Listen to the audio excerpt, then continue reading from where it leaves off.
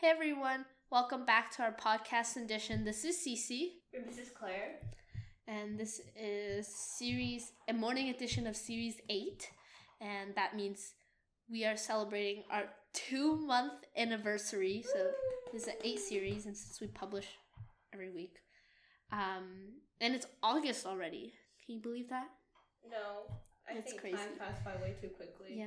School's starting soon. Not happy about that. Don't even remind me.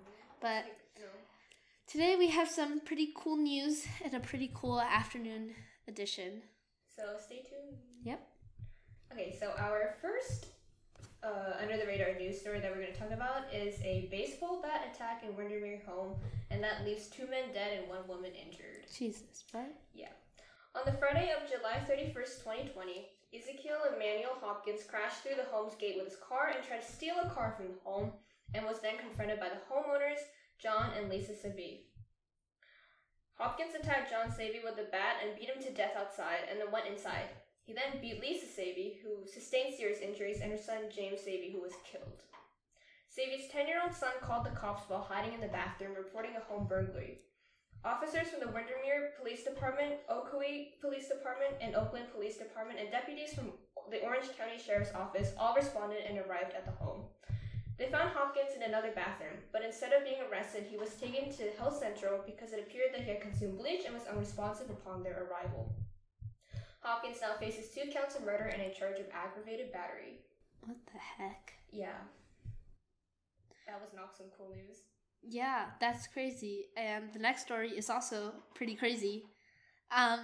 So recently there was a Twitter hack. I'm sure you've heard that probably, but you might not have heard that a Florida teenager was arrested for that Twitter hack. Graham Clark, a 17-year-old from Tampa, Florida, has been arrested for being the mastermind behind a Twitter hack. He was booked into jail the morning of this Friday, July 31st. Hillsborough State Attorney Andrew Warren filed 30 felony charges against Clark, and these include 1 count of organized fraud, 10 counts of fraudulent use of personal information, 17 counts of communications fraud, 1 count of access to electronic device without authority, and 1 count of fraudulent use of personal information with over $100,000 or 30 plus victims. I'm sure it's the 30 plus victims in this case. Mm-hmm. Actually, maybe not. Just keep going. Probably both, actually. Yeah. Clark's scheme involved stealing the identities of prominent people and posting messages in their names, particularly in order to have them send Bitcoin to Clark's account. The attorney's offices note that cryptocurrency is difficult to recover if stolen. The scam targeted high-profile accounts such as Barack Obama, Joe Biden, Elon Musk, and Jeff Bezos. However, high-profile accounts such as these were not Clark's primary victims, actually. The scam targeted American citizens from all over the world because they were the ones who sent in money. Mm-hmm. There were 2 other people suspected to be involved in the scam. Those suspects are 22-year-old Nima Fazeli from Orlando and 19-year-old Mason Shepard from the UK. That's crazy. This kid knows what he's doing, though. These 3 kids know what they're... I mean, they're not even kids. I mean, only one of them is a kid. Yeah, true. But, like... My bad. What? I mean, I'm not surprised, but I'm surprised at the same time. Same. Like, I guess the amount of ingenuity they had. And the amount of detail, too. And pulled this off, but God. also, I mean, this guy's from Florida. Our third under-the-radar news story focuses on job losses and flooding in Bangladesh, and that is now sparking fear. Thousands of workers in the garment industry, which makes up of 80% of Bangladesh's exports, have lost their jobs since European brands have canceled clothing orders that are worth millions of dollars due to the pandemic. Bangladesh is also one of the biggest exporters of manpower in the world, so basically due to the pandemic, thousands of citizens have returned from working abroad and are now unemployed. Aside from the massive unemployment, flooding due to increased rainfall in July has made matters so much worse. Usually, Bangladesh floods once and the water levels recede, allowing people to return to work.